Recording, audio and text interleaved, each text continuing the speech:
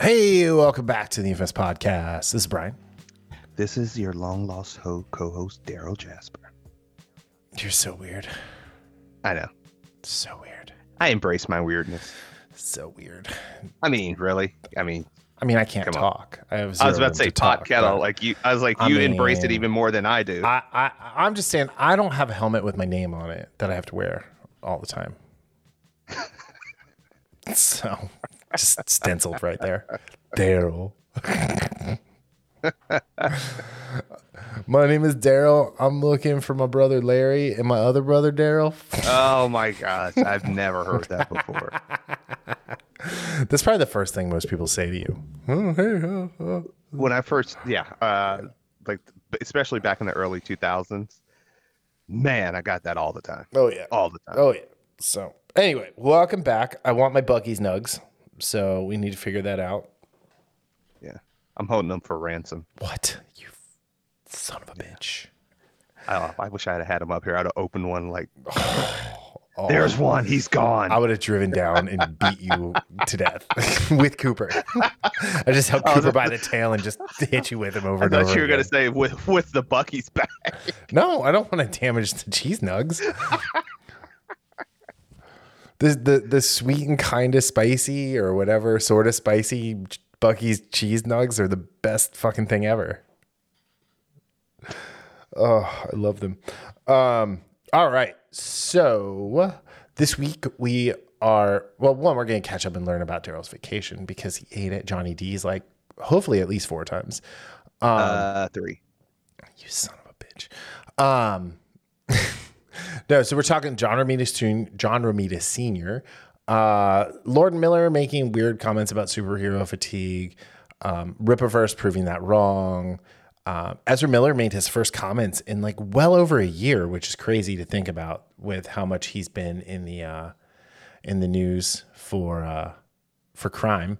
And then we're going to talk about The Flash a little bit, even though neither one of us has seen it. That'll all be tied into the Ezra Miller stuff. And then we are just going to finish out with what we're watching. And just kind of talk about some of the things that are new that we're watching that we're excited about or new to us. And some things that we're rewatching. So, D, welcome back. How was Myrtle Beach? It was very welcome, very necessary, very needed. Step away from the reality of reality. Yeah. Because reality is often disappointing. Everybody needs a step back every once in a while, right? Yep. So, but yeah. Anyway, so you want to get started? Let's get nuts. God, that Frank Caliendo thing was great, by the way. I'm just going to point that out. Dude, he is so. I tend to forget how much I liked him. Right. Okay, so. Kicking off, John Romita Sr., the legendary Marvel artist, who is probably has, outside of Ditko, the most iconic Spider-Man. Yes. So, anyway, he passed away. He was 93. So, which I didn't realize he was that old. John Romita Jr. announced it this past week. He died on Monday at his home in Long Island. And as someone who is a big fan, I actually have, I have not like original John Romita Sr. art, but I do have a bunch of John Romita art, which is pretty cool. But he took over for Steve Ditko in 1966 for a 5-year run on The Amazing Spider-Man. So it's pretty cool. He's most known for Mary Jane and Kingpin. Yeah. It's one of those things that obviously we both probably had more experience with his son, John Romita Jr., as far as artwork. Which he gets a bad rap, and I'm actually a fan of John Romita Jr.'s artwork. Because I just like how unreal it looks. I know it sounds weird, but the other thing is Romita Sr.'s time on Spider-Man is when Spider-Man overtook Fantastic Four as Marvel's top selling comic, and that's when Spider-Man became like number one on the babyface sheet backstage. Yeah, I just did a quick search on John Romita Senior art and some of these iconic you know panels that he's done. It's just, I mean, he's one of those people that, like you just said about the whole Spider-Man thing, overtaking Fantastic Four, Right. the big run with the Mary Jane, Kingpin. He's one of those people that I think because I mean, he's been around so long. Yeah, comic geeks know, but I don't know if he'll necessarily that's not a name a lot of people get just because, I mean, it's been so long and they're a lot of, what do you call them? Normies or casuals? Yeah. Don't understand the impact that he had in the comic book world. Yeah, I mean he did so much for just comics in general, and yeah, he was a great artist, and he will definitely be missed. But luckily we have his work for decades to go back and look at, and I'm pretty sure he did the Spider-Man No More cover, which I recreated with Legos when I stopped doing my Spidey a Day thing a few years ago. So I kind of missed that. You missed the Spidey a Day? Should I bring it back? I absolutely do. Something, yeah. You should bring it back in some iteration. I don't know. It was a lot of work. So it wasn't as much work as Deadpool kills the Lego universe. But that got dark and I got really scary. It got really scary about like the way I had Deadpool killing other Lego characters. You're a monster. You're a monster. So, I mean, he melted Poison Ivy with Weed Killer. Of course he did. So, and then there was the whole like Wolverine saga that went on for weeks because he kept trying to kill Wolverine. Anyway, yeah. So, but yeah, no. So Senior will definitely be missed.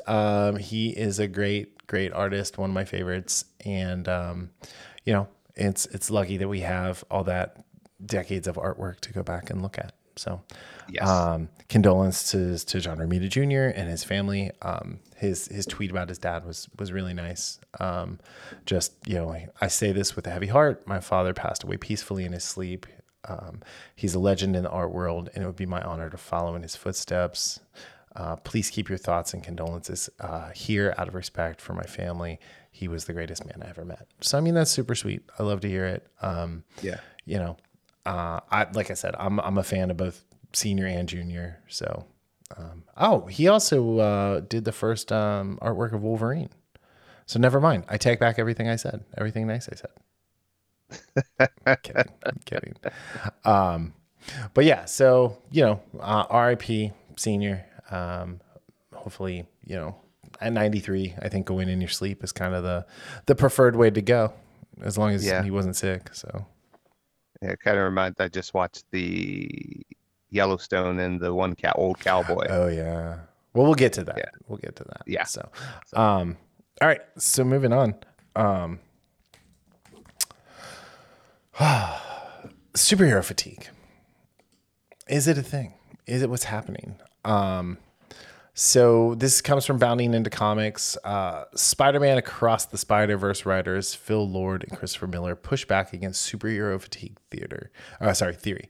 The audience in theater cannot be sustained on Easter eggs and reveals, which I actually agree with. I don't believe there is superhero fatigue. I think that there's just bad superhero movies. Yes. I think what that is, well, it's some people that just look at the numbers and think, oh, people are just tired of it. And it's also people that want to make an excuse for those numbers. Mm-hmm. There's no such thing as fatigue of a movie genre. What it is and this when we'll get into this a little bit because even James Gunn mentions it. It's a fatigue in the same exact thing happening with just different characters. Mm-hmm. That's what it is. That's where I was just talking to a couple coworkers at work, and one of the things I said is, what I get tired of is everything has to be end of the world. It's always end of the world. And you see this in comics. The only way they can get people to buy some of this stuff is when they do the crossovers, Mm-hmm. and crossovers get progressively worse, let's be honest. But they do the crossovers and it's just a world ending thing. You don't get back down to the ground, and we can talk about this a little bit with Isom, because Well, the that's why I second purposely put yeah, Isom next. So, yeah, because the second conversation that Eric had with Chuck Dixon, mm-hmm. who we're talking about great comic book Creators. creators, Yeah. and is up there with all of them. They talk about that too. Yeah. I mean, But I think with Chuck Dixon is probably my favorite comic book writer of all times. Like him or Mhm. Greg Rucka. It's pretty close. But yeah. So yeah, no, I hear what you're saying. You know what I have fatigue about though is like the bad storytelling and the fundamental changing of characters. Yes. Like I know I haven't seen Across the Spider-Verse yet, but like they got it so right casting Oscar Isaac as Miguel, Mhm. Spider-Man 2099, but then they had to race swap Jessica Drew, but they used Misty Knight's character skin. Yes. It's like just put like why not just put Misty Knight in there and she's got the fake arm or the robot arm, whatever, and she's a spider from another universe. Like Yeah. why? Like why are like I just I think it goes too far. I will say the one thing I do kind of want to see about this movie is little baby Mayday. Because Mayday Parker is like, she's only been in a handful of comics throughout time, but she's one of those characters that it's like, yeah, fuck yeah. So So yeah, there was a couple good comments by James Gunn in yep. here too, which I'm still leery on what he's going to do, despite how much I told you about Guardians. I thought, well, we both saw Guardians and we both enjoyed Yeah, the Guardians movie. was good. Yeah. I don't know if he's the right person to write and direct Superman. But I think he's not, but that is my opinion, and I am yeah, happy to be proven wrong. yeah, and that's where I'm at. I don't think he is either. It doesn't mean he doesn't write good stuff, because he absolutely does. There's proof in that. Mm-hmm. That doesn't mean just because a person's a good actor doesn't mean they're right for this role or that role necessarily. But they can prove us wrong. Been proven wrong before with this stuff. So I really, because I'm a fan of comics, because I'm a fan of movies, I hope I'm proven wrong with that. But James Gunn, he was on where is it? He was on Inside of You podcast with Michael Rosenbaum, which I'll need to watch this. I want to watch this episode, honestly. I like the Michael Rosenbaum podcast, but I only like it when he has the Smallville actors on. I know that sounds weird, but it's just like, yeah. So he asked him, Gunn, if there are too many superhero shows and movies, which I absolutely do agree with that. Yeah. Gunn says, yes. Yeah. I do think there's too many, but I don't think it's much less a problem of too many. And yes, we are not going to overextend ourselves at DC. We're going to be very careful with the product that we put out and make sure everything is as good as it possibly can be, which, yes. And then he continues. He's like, I think what's happened is people have gotten really lazy with their superhero stories, and they have gotten to a place where, oh, it's a superhero, let's make a movie about it. And let's make a sequel because the one did good. And they aren't thinking about, why is this story special? What makes this story stand apart from others? What is at the heart of it? Yeah. What makes this story different? And that is exactly the point. It's like they cut and paste. They say, okay, this worked from here 8 years ago. Why don't we just keep doing that? And that's what it seems like the MCU's done. I don't even know what the DCU has done. That's another story. But overall, it's just cut and paste, and there is no heart, there is no soul in these movies. Right. Even some of the ones that I've enjoyed, like I mentioned, I know you haven't seen Shang-Chi. I enjoy Shang-Chi. But Shang-Chi suffered from the same thing. Right. It didn't have, and there was ample opportunity to put heart in that movie, because there was a good storyline between him and his father, but they didn't do a good enough job with that. Right. And because that movie could have been really good if it was just been about father and son. But again, it goes third act. It goes with the whole end of the world thing. Yeah. So. Yeah, that sucks. Yeah, I don't Speaking really of third, know, but yeah. yeah, because James he says, like, I'm watching third acts of superhero films where I really just don't feel like there's a rhyme or reason to what's happening. I don't care about the characters. Mm-hmm. That right there, and again, we've talked about this. Look at some of these writers on these shows and movies, and their writing credits. Right. They don't have the experience to do some of this stuff. Well, and it's not even that. They just don't care about this stuff, right? Yeah, well, that's a big part. And then they just try to self-insert themselves into something that they didn't create. And that's where the fatigue comes into play, right? It's when you have these people who have a huge agenda, and then they're like, well, we're just gonna go ahead and make this like awful and horrible, and you all have to deal with it.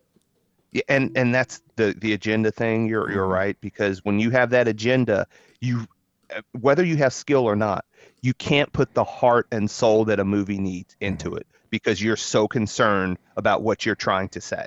Right. You don't care about the characters are secondary, tertiary, whatever, but it's your message, not the message of the characters. It's your message, and that's where a lot of this stuff falls down, because, like you said, one, they don't care. They're more about the message. And let's be honest, a lot of these people don't have the skill to bring these characters to life because they don't have the experience. Yeah, and I mean, you see that in, like, you saw that in Captain Marvel, right? You saw that in the Miss Marvel series. You saw it wholly on display with She-Hulk. And here's the thing: is the problem is they're doing the same thing. The fatigue is like doing the same thing over and over again. Is like what they're saying here, and that's what they're doing with these female characters. They're perfect. Yes. They're perfect from the beginning. They don't need any training. They know better than everyone else, and they are just the worst people that they're creating. The best example, shot or not shot by shot, best comparison is if you compare the cartoon and live action versions of Mulan. Yeah. You look at what Mulan went through in the cartoon, in the original movie, the struggle she went through, getting knocked on her butt and having to get back up again and work through it. And then you see the Mulan in the live action, who is from the start is just so perfect and beats all the men and doesn't struggle at all. The point of it's not even just a female, it's the point of a good character, a good hero, a good hero's arc is you watch the hero get knocked on their ass and they keep coming back. Like and they Miguel somehow Diaz, find a way. Right? Miguel Diaz, I think, yes, embodies from Cobra Kai. If you don't know, he's the one true Karate Kid. He embodies the hero's journey so much. He even had his back broken and figured it out. So, I think the way they use like Tori and Sam, like, even though like Sam's a potato, both of those girls had setbacks. Neither one of them were perfect, and they had to overcome. One is a hero, Tori; the other is a villain, Sam LaRusso. And that's just the way it worked. Yeah. Are you arguing with me about this? No, not really. Are you going to fight me on this? I mean, we know Sam you know LaRusso my is opinion the villain of Sam of Cobra LaRusso. Kai. My opinion on her. She is the most evil person on that show. Yeah. But Anyway. To your point, though, like you said, they both had setbacks. They both had to overcome things. Right. And that's what you want in characters. Yep. I'm just saying, she makes John Kreese look like a teddy bear. Just saying. Anyway. So all right. So let's jump to the next topic here. And kind of debunk the whole idea of superhero fatigue. Eric July and Rippaverse. So ISOM number 2 has launched. It made nearly $1 million in the first 48 hours. Let me pull it up real quick. I was just about to do that. So right now, if I go to the campaign for ISOM number 2, with it ends on August 27th. He's at almost $1.4 million. So keep in mind, ISOM number 1 made over 3, I believe. Yes. And, so I think this is great. There's interior work here. The covers are great. As far as like the designs and things like that, I think I'm definitely gonna get the EVS cover. Which one is that? It is, Because I got cover B. Because that was my favorite one. cover B. Click here for details. Let me see here. I forget which one it is. God, their site's so slow right now because it's just like getting killed constantly. I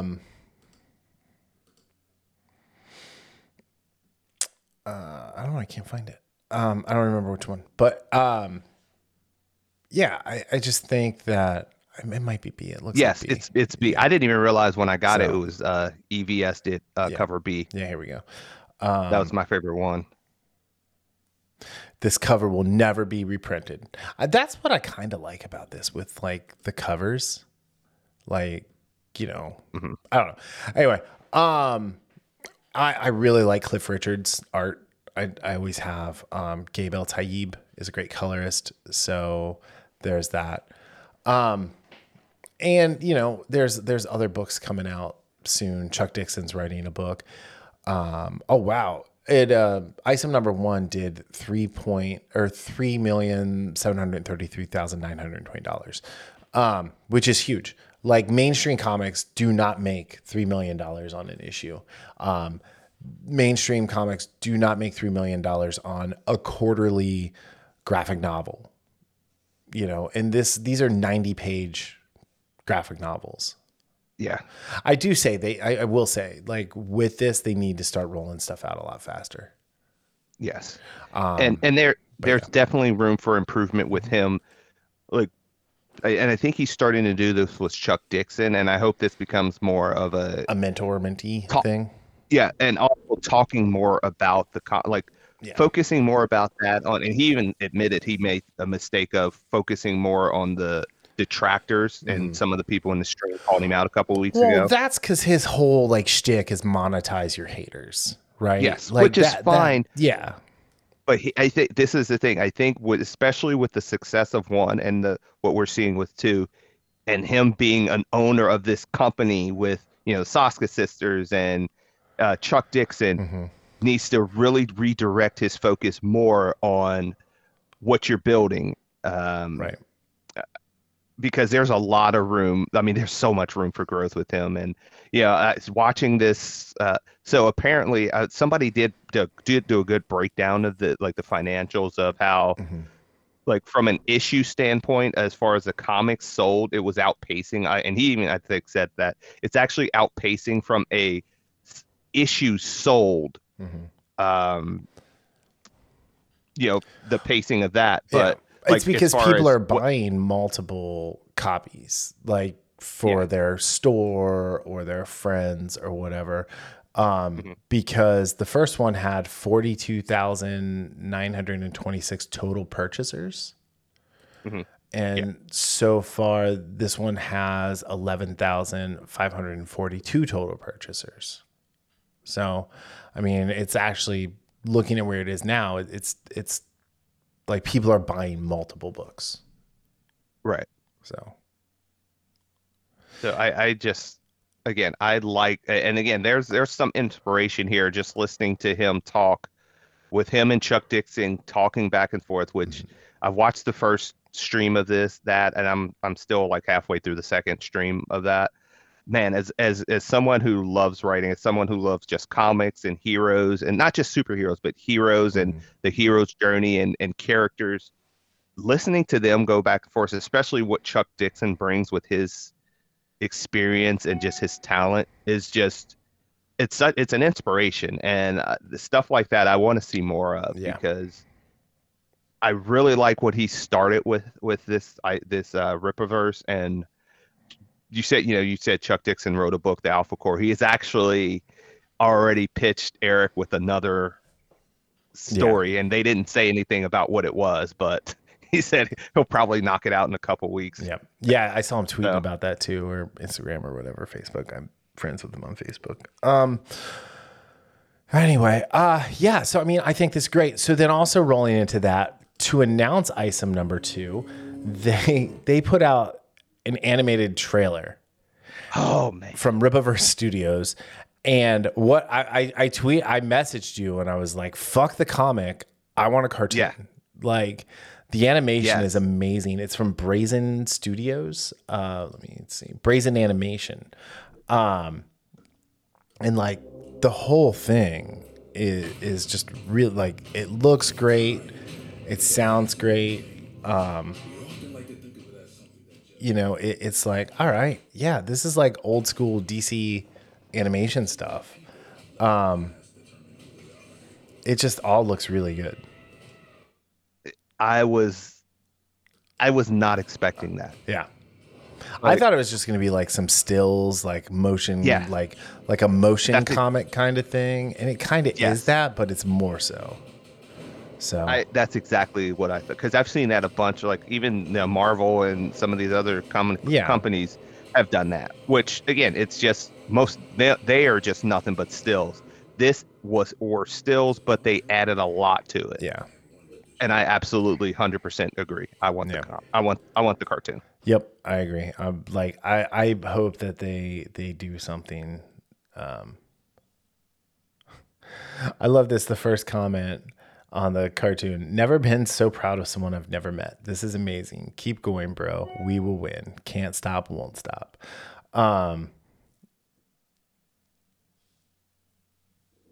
Yeah, this is awesome. But yeah, I just think, like, I agree with you. I think he goes too far into like the detractors and things like that. But with this announcement, with this, like, hopefully they do this for like Alpha Core and the other ones too. I forget the woman character's name. They're Wonder Woman. Yara. Yara. Thank Yara. you. Will look good. Oh, this is nice. Someone said, not my cup of tea, but happy for them. That's great. Like, I mean, I think that's a good way to look at it. Yeah.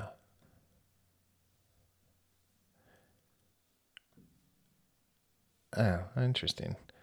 This guy leaving a comment. I've stopped backing these $40 books until I actually get some of the books I backed for campaigns from years ago that have yet to be fulfilled. I don't have anything that I've backed that I've never gotten. The only one that like took a long time was like the old Sullivan Sluckers book about like the horror baseball team. That's the only one that I got like years later. I was like, oh shit, I totally forgot about this. So, but like, I think what I'm doing, like with Arc Athena, for example, it's a 6-issue thing or 6, whatever.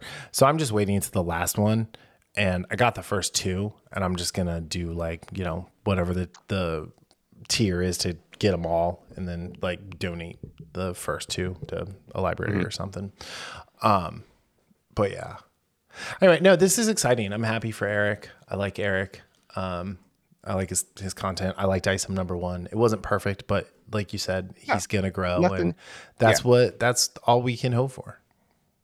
Yeah, like you look at any good writer or anything and compare their first works with subsequent works, you can see that you see the improvement, because you learn stuff. You learn stuff about yourself. You learn stuff about the characters. You learn stuff about what works with the audience, because that's one of the things that Chuck Dixon talked about, is like when he was writing stuff, he's like, talk about Spoiler, for example. He's like, she was supposed to be a throwaway. And what happens? The fans respond. Going back to Buffy, Spike was supposed to be a throwaway villain, Spike and Drusilla. Right. And the fans responded to both of them. And that's why Joss Whedon, to his chagrin in a way, because he didn't want that, but that's why Spike became what he became. I mean, that's where Heroes fell apart, because Tim Kring fell in love with the character of Hero and who he had a character he intended to kill, and then went ahead and kept him. Yes. So Yes. Compromised his vision. Yup.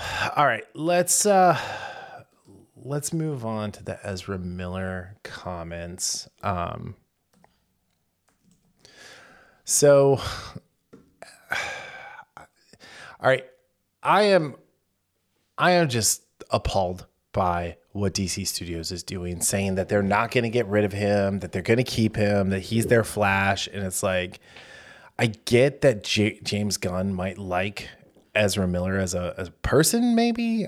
Like that leads to a whole bunch of other questions. But this was his first time he's done any public showing for the last 2 years other than court. And he openly spoke about the misconduct allegations levied against him and his various legal woes, addressing fans and many industry players.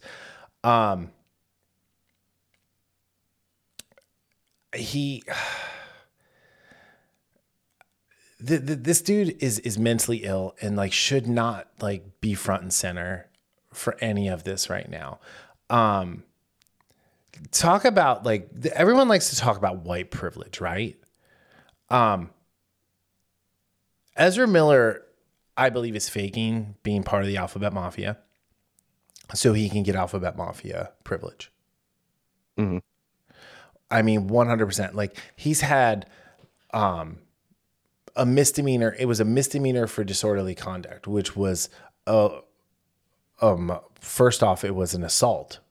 And he paid a $500 fine, and then he had harassment charges against people, and those were just dismissed. And it says here, Miller received a rock star welcome at the Flash premiere, introduced by Andy Muschietti. I love you, Maestro, Miller told the filmmaker. I think you're amazing, and I think your work is monumental. And here's the problem, is of course, someone like this receives a rock star welcome in Los Angeles. Yes. Like this plays into the fatigue. It was initially announced that this movie was going to make $140 million domestically opening weekend. It is now on track to earn less than 70 million the first weekend in the first 3 days. It did only $2 million more on Thursday night than Black Adam did, and Black Adam didn't even make $400 million. That is not good. We'll put it this way. Ant-Man and Quantumania, whatever you call it, only made 16 to 17 million, somewhere in between there, on Thursday. So almost double on the Thursday night premiere. So, I'm sorry, it was 9.7 million in previews. But that is awful. I mean, Transformers made 8.8 the week before, and that movie is not like anything anyone's really looking forward to. No. But yeah, so if it only opens to 70, that means it's going to open to less than Black Adam. That's not good. I mean, this is the movie that they're calling like the flagship, like reinvention of the DCEU to DC Studios. And if this movie makes 70 and they don't just like wholesale stop what they're doing and reevaluate before they launch anything new, this is bad. Yeah, there's no other way to say it. This is bad. And I mean, Forbes review headline: Flash is more than we expect, but less than we deserve. So anyway, but just kind of back to Ezra Miller, and we'll get into the Flash, more of the Flash stuff. He was not used to market this movie at all because he is not a person who you can trot out there and be like, yes, this is who we want to put our franchise shoulders on. And that's that like Warner Brothers Discovery not recasting him. I mean, Grant Gustin easily could have stepped in and played if he wanted to. They could have got someone who was a little less tweaker and a little more analytic scientist to play Barry Allen. Because that's what Barry Allen is. Right. So, Anyway, all right, let's talk about the other Flash stuff though, because there's so much happening here. Okay, so when it comes to the box office here, it says some predictions are as high as 85 and others are as low as 68. So it says here, however, the film's box office performance has been below expectations with just 64 million for the 3-day and projected 72 million for the 4-day weekend. But what's the 4-day weekend?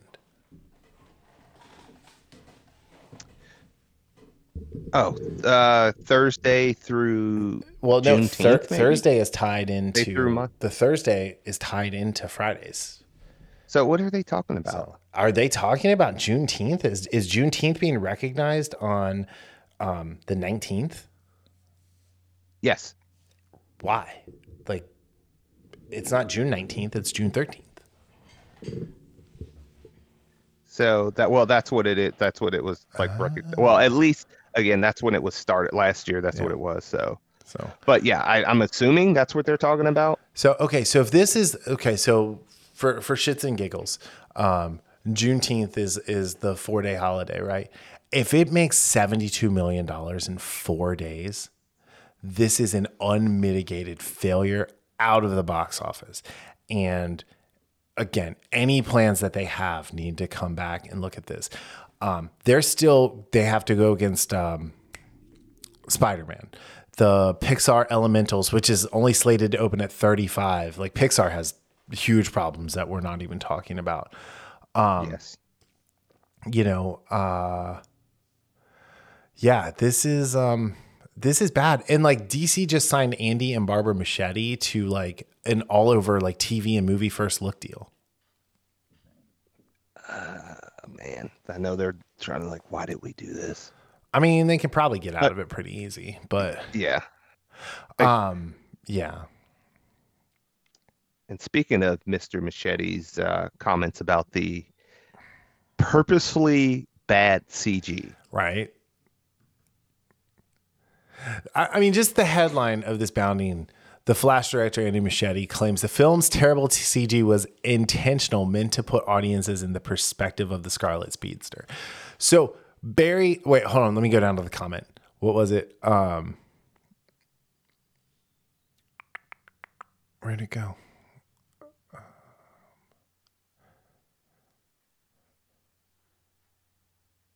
Oh, who knew that the Flash saw the world as a mid-tier PlayStation 2 cutscene? Here's the thing: is the Flash cannot see the world like that. He has to see everything. He sees everything at super speed, right? He sees everything crystal clear because he has to. Because if there's anything other than like full cognitive recognition of the world around him at how fast that he goes, he will pull an A train and run right through Huey's girlfriend. Yes. Someone gets splatted. Right. But yeah, so as theatrical audiences and social media users have begun to experience the horrors of the Flash's awful CG face to uncanny valley face, director Andy Muschietti has claimed that the film's poor graphical quality was intentional. It was a intentional creative choice meant to show audiences how the world looks from the Speed Force Douse perspective of the titular hero. From the opening sequence, furthering a number of infants that looked they were ripped straight out of Ally McBeal, to the PlayStation 2 level renders of Barry Allen's friends and family within the Speed Force, to awful digital necromancy performed on both Christopher Reeve and George Reeves, the Flash stands as a prime example of how the execution of CGI can go horribly, horribly wrong. The talking head in Thor: Love and Thunder. Yes. That is the widely mocked, Thor Dumb and Blunder mocking head, which they went and like changed for Disney Plus and made it worse. Yeah. That's yeah, this is just take the film's cinematic battle between Barry's ragtag Justice League and the invading Kryptonian forces of General Zod. Shot on a boring, completely flat horizon, everything looks completely fake and green screened, in a feeling which isn't helped by the fact that both berries seem to glide across the battlefield as they run rather than actually interact with it. However, despite its lackluster to say the least quality, the Flash director Andy Muschietti claimed the film's off-putting CGI is not a bug, but rather a feature. This is damage control on the highest level. This movie has been in the works, had things reshot for years. Yeah, I don't even know what They're saying the budget's like $200 million. It's more than that with all the reshoots and stuff. I mean, in the marketing and the legal fees, and I'm sure insurance. Yeah, that's a good point. Legal all fees. That stuff too.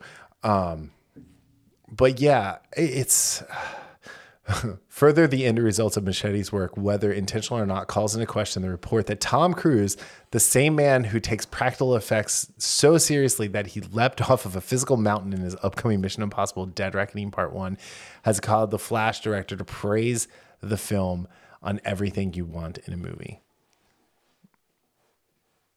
I didn't even hear about that. Someone called it the best, or James Gunn called it the best superhero movie ever. So it's like, maybe we don't want you in charge of DC Studios, James Gunn. So, I mean, this isn't good. And look, the thing is, when you try to deflect and cover things up or gloss over things like Muschietti or like James Gunn said, or go over the top like James Gunn said, because I guarantee I have not seen this movie. Right. And I will bet your life that it is not even in the top 10 of superhero movies of all time. How dare you bet my life? I didn't even listen to what you just said, because I am shocked and appalled that you would be so cavalier with my life. How you like them apples? I mean, I feel like you're copying off of me, and you're going to cause fatigue for, betting people's lives now that aren't their own. So thanks. One good turn, as they say. Thanks. You ruined the bit.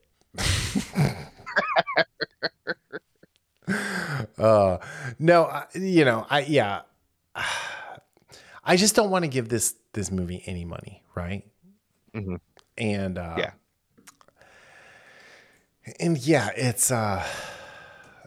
it's not good. I think the box office is really, really going to show something really sad on Monday when we get it. Yeah.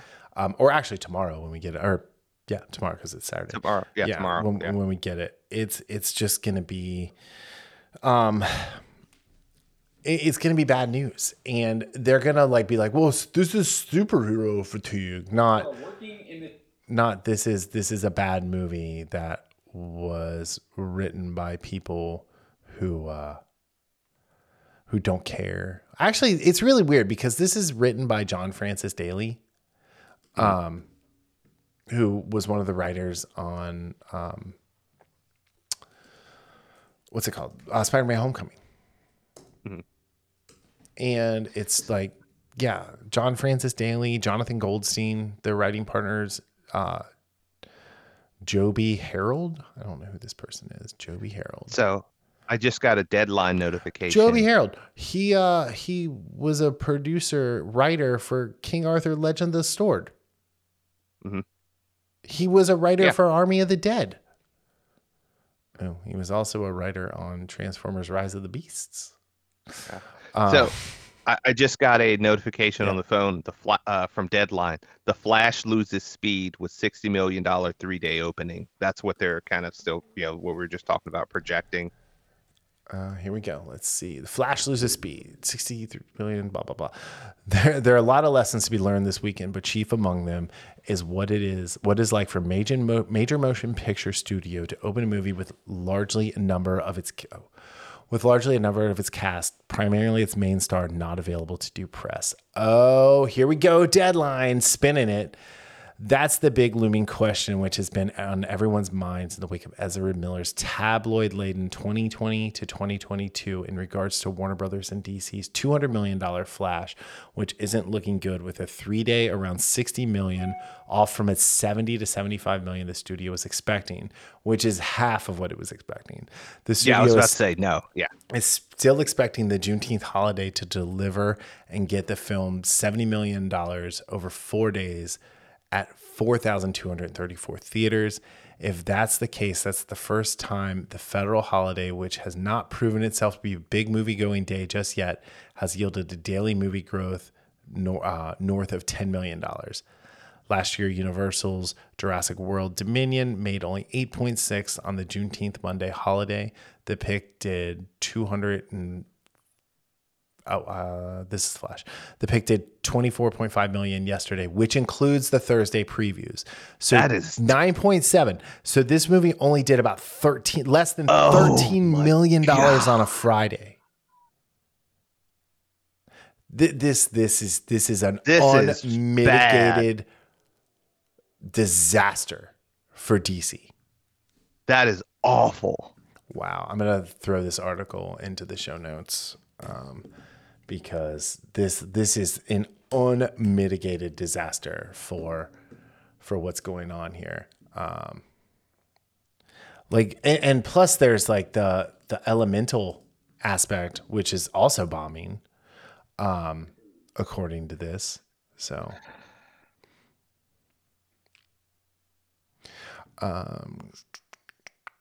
note that late night shows going dark during the WGA strike also compound Warner's woes here. While Keaton showed up at the screening for Q&A in London and Paris, the Tub Thumped the movie on social.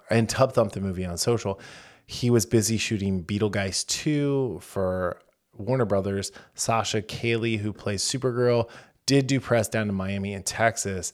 Where was Ben Affleck? Late Night TV provides a fun, not to mention a controlled environment where talent can sidestep any sticky conversations. The reason many didn't sit down with the bulk press is so they didn't have to be on the hook for fielding uncomfortable questions about the leading star of the film, Miller. The Flash didn't have an $80 to $100 million promotional partner campaign like most of these tentpoles. Wow, the backpedaling and the excuses for this. They said they had some pattern, i.e. Puma with its Flash sneakers, which is essential when it comes to cutting through the noise of the summer and opening a movie to big numbers. So listen to this, the next paragraph.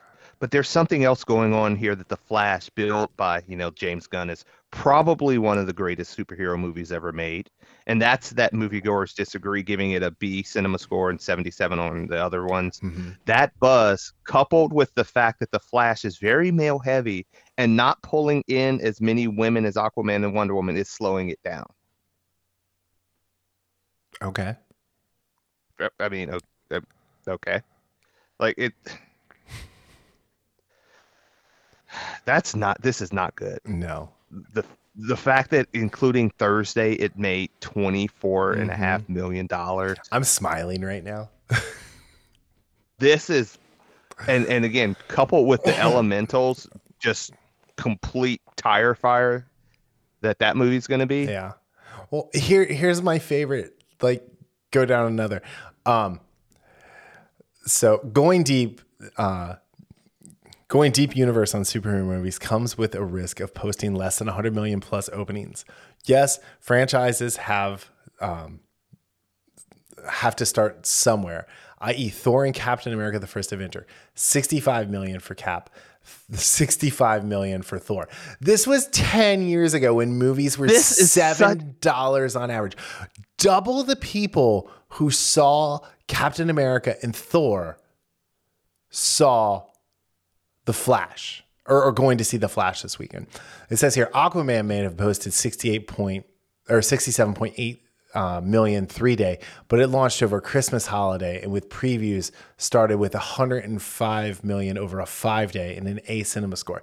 Again, 6 years ago, movie tickets were like $9. Right now, they're $13 on average, or something crazy like that. again, this is why people don't, it's not just the political media. This just media in general. This is why we don't trust you because you bullshit your way through stories like this with and just refuse to look at the facts. Yeah. Every excuse you put every excuse out there, and this is what comes. You're comparing it to movies 10 years ago. Well, they're also saying because they couldn't like properly promo this movie, you do not need late night television. One, nobody watches late night television. Nobody watches the Jimmys or Stephen Colbert or any of that shit because it sucks. It's not funny. It's gross. And you know, I'm glad they're off the air right now. Like, honestly, if the writer's strike went on forever and these studios were just like, you know what, we don't need a writer's guild. Let's just hire people who write good shit. Like, that would be infinitely better. Yes. But Andy Muschietti is going to be the Batman Brave and the Bold director. After this? Maybe not. Yeah, it's like articles like this where it's just I mean, the Blackening did 2.5 million on Friday. So the Blackening did 25% of what the DC tentpole movie for 2023 did. The Blackening, a satire about a cast of all black people about who's going to be the first one killed because you can't kill them all. Which I admit is really funny and I kind of want to watch. That's hilarious. That's freaking hilarious. You know, like did a quarter of what The Flash did on Friday. If you take out the Thursday preview. This is not good. And the thing is, you can spin it however you want, media and DC, call it what it is, a disaster. This is the worst possible thing that could have happened to them, especially like you said, I forgot the whole first look thing. Yeah. With the Muschietti. This is not, and I know this is kind of like the tail end, the end / the beginning. Like the end of the Snyderverse, but the beginning of whatever we're going to supposedly have with James Gunn. And again, maybe they've done this already because I know you said that, you know, after this, they better stop the presses and make sure they might have done this already. And James Gunn's just talking out of his ass just to try to promote the movie. But there are some serious questions and serious concerns. Because this is the thing. This is the other thing. What we said about Guardians. The fact is, Guardians did not make what it deserves in those first couple weeks because of what came before it. Right. How is this going to be any different with the Superman? Doesn't matter if the movie's good or not. You're going to have the track record of these last 10 years with the DCU. Like, even for someone like me who loved Man of Steel, that was a terrible start to this DCU. Mm-hmm. Well, because it wasn't ever intended to be the start. Yeah. So this is the thing. It follows you.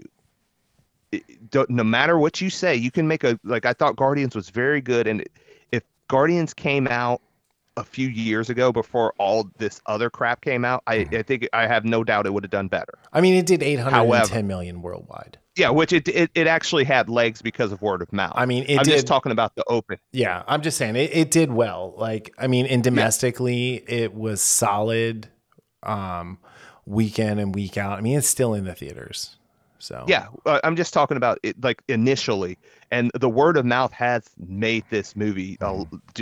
It made it do a lot better than I thought it was like early on, because it was the word of mouth. But.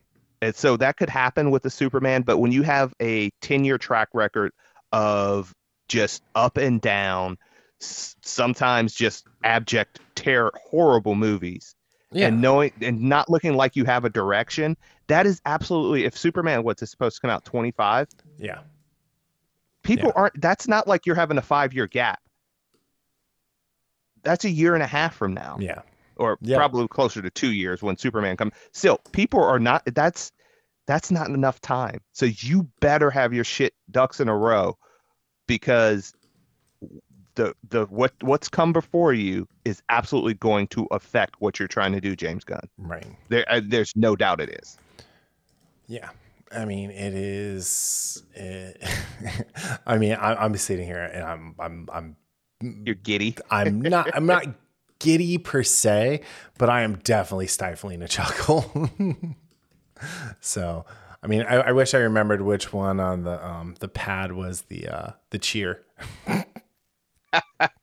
So, but yeah.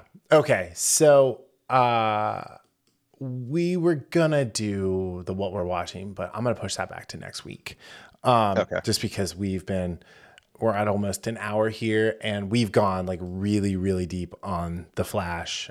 Much deeper, I think, than we intended, thanks to Deadline putting out this article while we were talking. But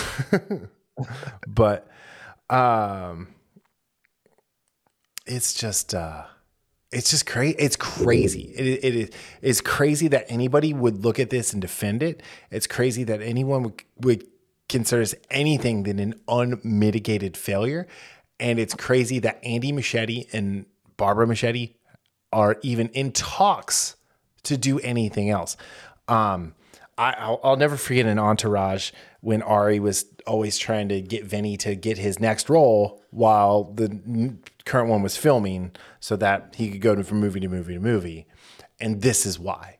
If your thing bombs, you're damaged goods for a little while. Yeah, it's like when athletes, you know how they bet on themselves, and like Aaron Judge bet on himself, and oh boy, he got a good contract. But other guys have not been so lucky. They bet on themselves, and then they're like, they have a terrible season or they get hurt, and it's like, well, that's going to affect these next few years for you contract wise. Mm-hmm. Yeah. Anyway, all right. Well, on that note, is there anything else you want to add?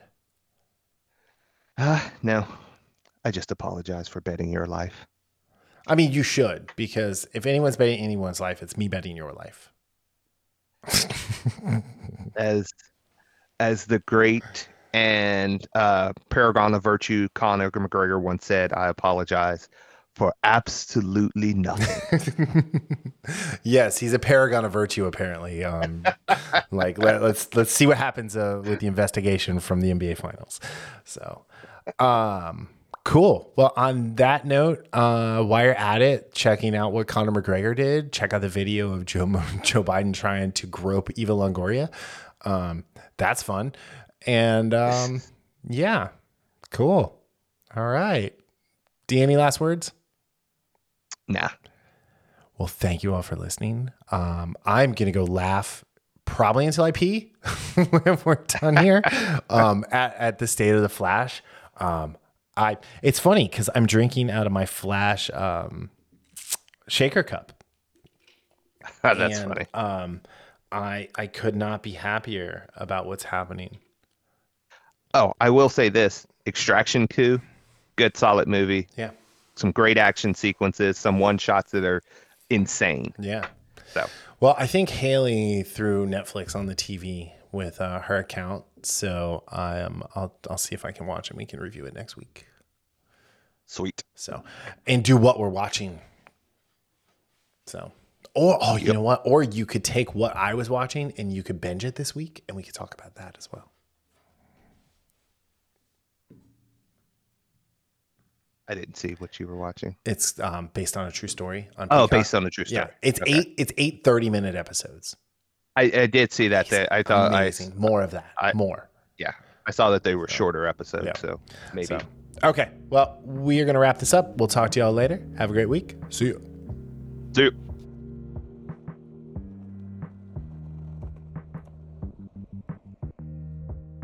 The Infamous Podcast is recorded in Kings Mills, Ohio, just north of Cincinnati. You can find new episodes every Sunday on Apple Podcast, YouTube, Spotify, Google Podcast, our website, or anywhere podcasts are downloaded. This show is hosted by Daryl Jasper and me, Brian Tudor. To find more information about the show, visit us at infamouspodcast.com and follow us on Facebook and Instagram at Infamous Podcast to keep up with the show. We also have a Patreon page, patreon.com/infamouspodcast, where We have some great rewards for our patrons and are looking for help to grow the show to bring you more of the content you want to hear. Music for this podcast is provided by Michael Henry from meetmichaelhenry.com. So, whenever you're listening to us, have a great day, night, evening, weekend, whenever it is, and we'll see you next time. Thanks for listening.